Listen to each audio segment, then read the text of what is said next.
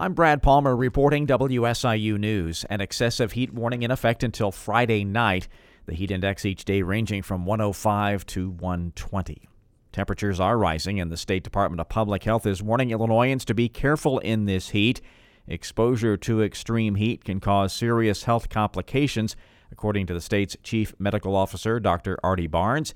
There's heat exhaustion and the more dangerous heat stroke. Just when your body overheats to the point that it can be really dangerous to your system, and even your organs internally shutting down and you getting confused, what we call delirium, or a hard time even being aware of what's happening. Symptoms of heat stroke include a body temperature of over 103 degrees Fahrenheit, difficulty breathing, skin that's hot to the touch, and an elevated heart rate. If this happens, Barnes says you should call 911 immediately. A Saline County jury has convicted 24-year-old Tyler Lewis of predatory criminal sexual assault of a child and 2 counts of aggravated battery to a child. The conviction stems from the assault of an 8-month-old child in January 2018. State's Attorney Molly Lewis led the prosecution team, resulting in the conviction during the 2-week-long trial. Lewis is not eligible to receive probation and must register as a sexual predator for life. He faces a possible sentence of up to 120 years in prison. The sentencing hearing is set for October. A man who taught first grade at New Baden Elementary School and coached girls' sports teams for Westland Community Unit School District 3 is facing a federal charge accusing him of soliciting child sexual abuse material.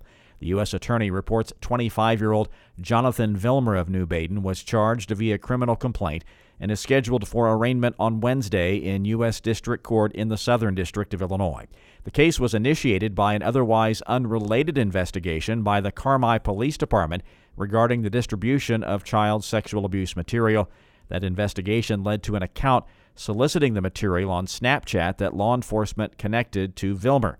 According to court documents, after obtaining a search warrant for Vilmer's Snapchat account, police discovered explicit conversations with a 13-year-old minor. If convicted, Vilmer could face up to 20 years in federal prison.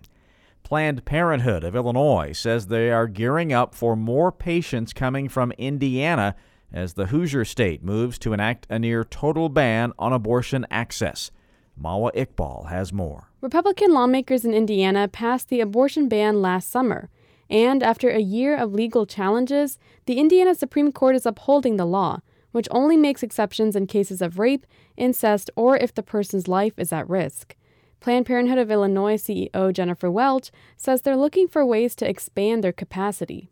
As additional states like Indiana and Iowa severely restrict or outright ban abortion, that doesn't always mean opening a new brick-and-mortar center.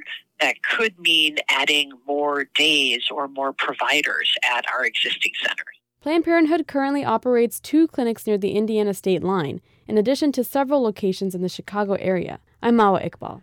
The state of Illinois has been increasing its funding in higher education more than ever, but some believe it should keep going up. State Representative Sue Scheer says adding more funding is essential to helping Illinois' education system thrive. We've got to have dual credit. We've got to give more money to our universities to make more offerings, and most importantly, to bring the cost of college down. Our professors deserve to get a good salary. You know, you're not going to get your best teachers if you don't pay them what they deserve. She says this funding could also help create MAP grants and programs that wouldn't be possible otherwise. You can hear a full interview with Representative Scheer on this week's Capitol View on WSIU television. That'll be Thursday night at 7:30. I'm Brad Palmer, WSIU News.